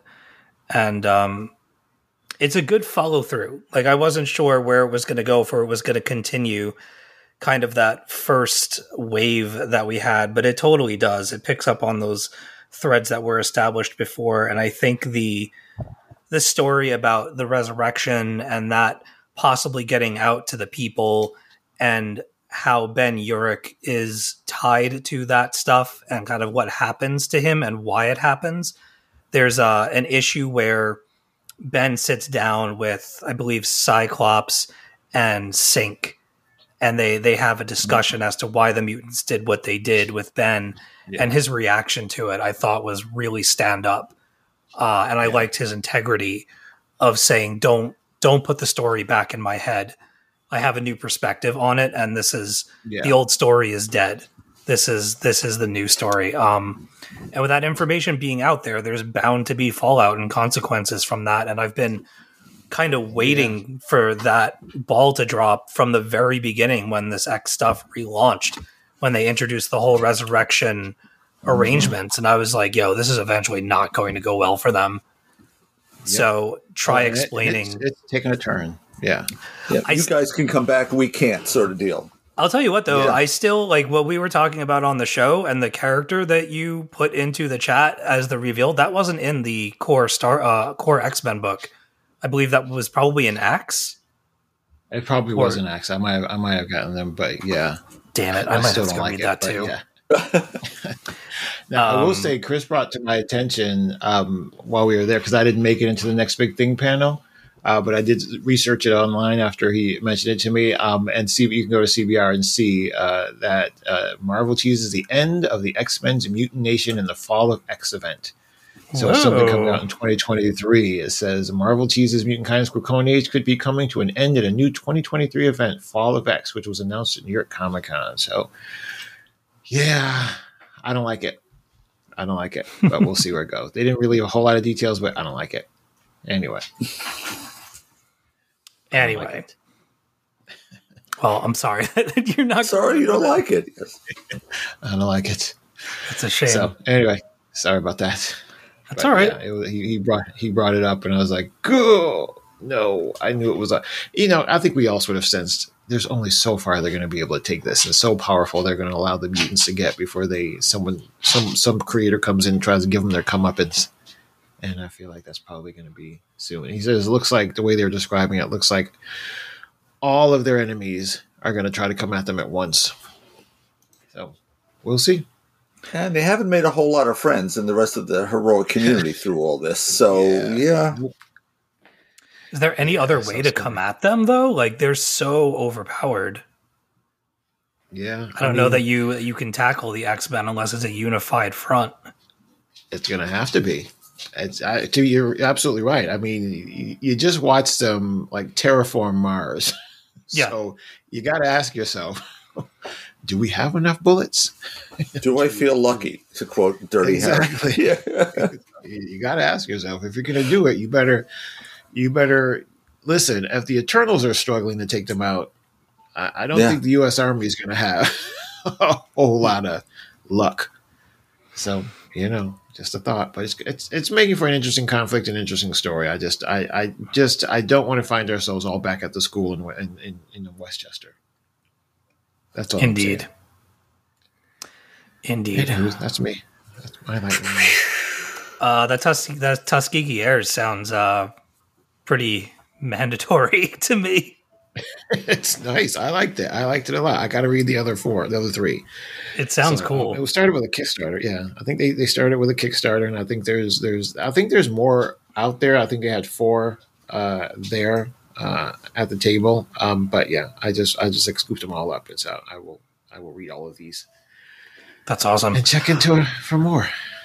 Speaking of Kickstarters, I was going to put this in the news just to give it a little bit of a boost. But if you're at all a Harrow County fan, there is a Harrow County tabletop game. I believe it's a tabletop RPG that is on Kickstarter right now, and has probably about a good 20-something days to go. So if you want to go and check that out, you should definitely do so before the timer reaches 0. It looks cool. I have barred myself from purchasing any more tabletop games because I buy them and then don't play them. I have a Gloomhaven set. If you're all out there and you're listening and you know what this is, it is basically a $250 RPG board game that I bought with the intention of playing with my friend Brendan, and then he wasn't allowed into the country. So We Oops. basically bought it preemptively, and then it has sat in my basement, opened but unplayed, for probably about 3 to 4 years now. So I learned my lesson, and I don't buy big time RPGs unless it is the Gods of Appalachia set, which we're getting from Cam, and put a hefty amount on. But we're gonna dive into that. Oh, and the die RPG we also put in for. So we'll see. Probably 2 things that'll sit for quite a while until we can find a willing and able group to get together with. So I'll update everyone when the time comes. Next Thanksgiving. You never know. Got a group together. We might be able to get our friends Brad and Colleen and maybe Mel and Ryan to play it. It's just a commitment, and I know that probably DMing is going to fall to me, and that's going to be a challenge. But anyway, Bob, why don't you grace us with a lightning round? Sure. Well, there are a lot of cool things by amazing creators in Image number 6, but I picked it up solely because Amanda Connor, Jimmy Palmiotti, and Paul Mounts crafted a follow-up to The Pro, the profane and hilarious one-shot first published back in 2002.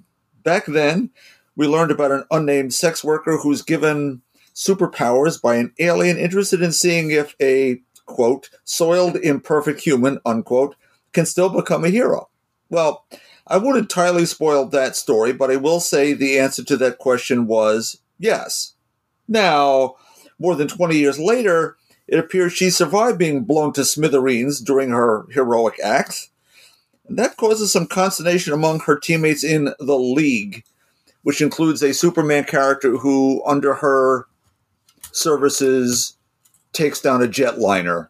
So he's not happy she's back. I'm trying to be euphemistic. Anyway, I'm a fan of the original, and so the humor here just really landed big time for me. For those unfamiliar with The Pro and who may want to take a walk on the wild side, I think go for it. You won't be sorry. Poison Ivy number 5, G. Willow Wilson, Marcio Takara, Arif Prianto, Hassan Atsmani Ilahu, with a flashback by Brian Level and Stefano Gaudio, and a gorgeous cover by Stepan Shajic. Well, it brings Ivy to meet her maker in a very literal sense, and so it seems that her plan to recreate a greener world is kaput in this very trippy issue. As always, book is stunning in every aspect. If you guys aren't in on Poison Ivy, you're missing out one of the best books of the year, as far as I'm concerned, and doesn't matter, but, you should give it a shot. Jane Foster and the Mighty Thor number 5, Torren Gronbach, Michael Dowling, Jesus Arbutov, Eric Arciniega, and Joe Sabino. That's the finale of this miniseries.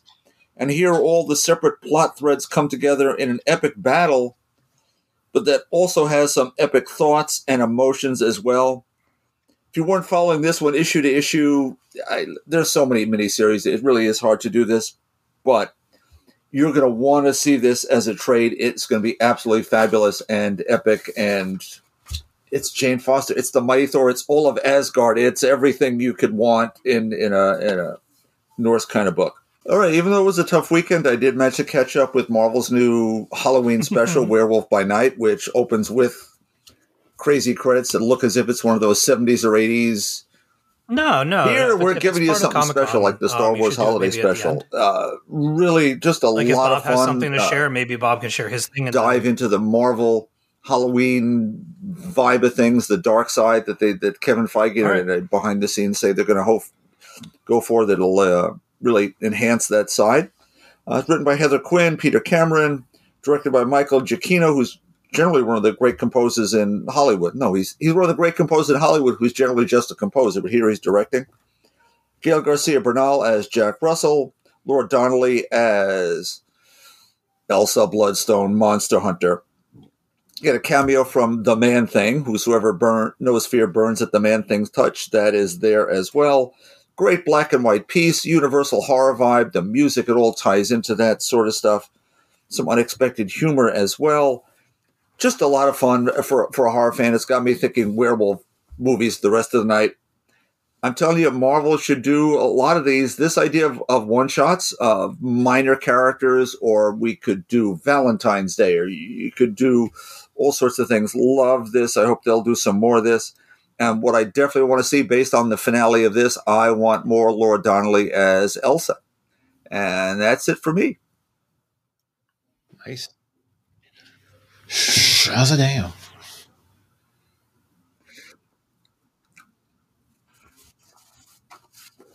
Yeah, Jane Foster in the Mighty Thor. I did the first thing I noticed is as you wrap it up, you see where you'll see the characters again, which sort of answers that question of will there be another arc? Will they continue?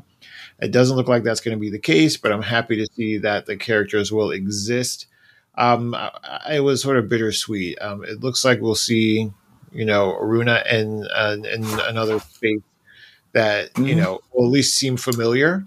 But Jane Foster, I'm not sure how familiar, in the context of where we'll see her again, it will be. But in any event, this story, I will say Jane Foster continues to be one of my favorite characters. And now I do hope that they continue at some point to lean into this idea, because there was one scene where she was able to assert authority over Mjolnir. Yes. That I thought is an interesting dynamic. It's an interesting dynamic between the two of them, that she's able to, even though she can wield the all weapon, which, by the way, was a little bit of a cliffhanger there. She can still wield Mjolnir. She could still call Mjolnir, and she can take it from Thor, which I thought was interesting, which I think adds a layer to their relationship. So just heartfelt. And then there are some of those epic thoughts and feelings I was talking about, where he's looking to do something and she's, no, that's done. We're finished here. Yeah, it's Loved yeah. it. There's no value to continuing this. It's not gonna. This is more for your ego and less for the actual greater good. So that sort of balancing was great. So it seemed like it wrapped pretty fast, considering that they were in that fight for 4 issues. I wonder if this was supposed to be 6 and got turned into 5. I wonder myself. Yeah. But no, great story. I think you will enjoy it if you read it from beginning to end, because it'll give you a really good look at Jane Foster and how she has evolved in the character she is now. And I think it's a similar transformation to what we talked about, Ms. Marvel becoming Captain Marvel. I think it's a similar transformation of a character. So Jane Foster becoming Jane Foster. So, there he is. That's all. Yeah, definitely want to read more Torn Grönbeck as well. Yeah. Yes. Go ahead, Steve.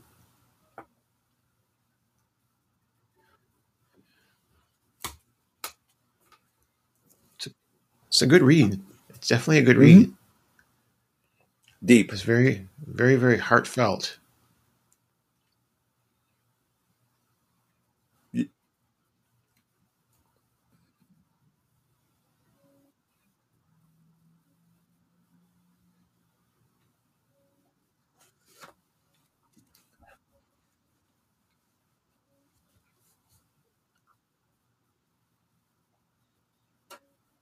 It is spooky. It's all those, because what you do get is the black and white vibe of things. So that's the universal horrors of the 30s and 40s, which had underlying humor to some of it, but it comes to be a little unexpected. A lot of it, as you can imagine, comes from the very sassy, snarky Ms. Bloodstone, who's got some killer lines that are sort of almost throwaways, but that's the way she rolls, right? There's some weirdness here and there. There's some surprises that I'm not going to spoil as to who people are as you see them, because we're coming into all these characters completely brand new, and you get it is okay. It's that universal Wolfman monster rally kind of thing from House of Frankenstein, House of Dracula, Abbott and Costello meet Frankenstein kind of thing, without the overt humor of that, but also the original book and the original movie is the most dangerous game that have been turned into how many other things over these last few years. There are different movies where there's a hunt going on. There's in some level, Ready or Not, that movie, that you could link it to that sort of tone as well, where there's intermittent spurts of, oh, that was pretty funny considering someone just got their face shut off by an arrow. So I think if you loved Ready or Not, this will be right for you. And if you love Werewolf by Night, the comic, it is Jack Russell. We're not getting his origin. This is more Elsa's origins, but I think we're going to pick up from Jack, who has some new twists and turns to what's going on. I enjoyed the heck out of it. Look, I'm the target audience for a black and white werewolf movie, certainly. But I think there's a lot to love from everybody, and it covers some very new ground for Marvel. They've done horror in the sense that Doctor Strange has some horrible Sam Raimi moments. This is straight-out classic, old-fashioned horror movie. And that's not a bad vibe to have in this time of year.